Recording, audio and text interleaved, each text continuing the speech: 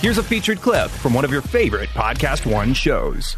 So, guys, I got a question emailed in from a fan, and I think they were in Michigan, but the fan is in school and getting a nursing degree. In conjunction with that is training in MMA. And the fan's question to me was, should I drop out of nursing school and pursue MMA? I think I could be really good at it. That was the question. No, of course not. For starting, no. But it would also lead me to challenge back with the question, how much time are you spending on MMA?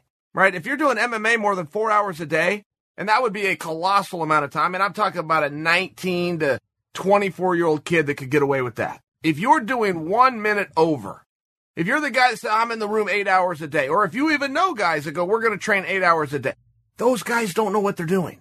They're terrible, and the workouts are easy. There is no possible way you could do this sport at the intensity that it would require and do it for more than 4 hours a day. 4 is pushing it.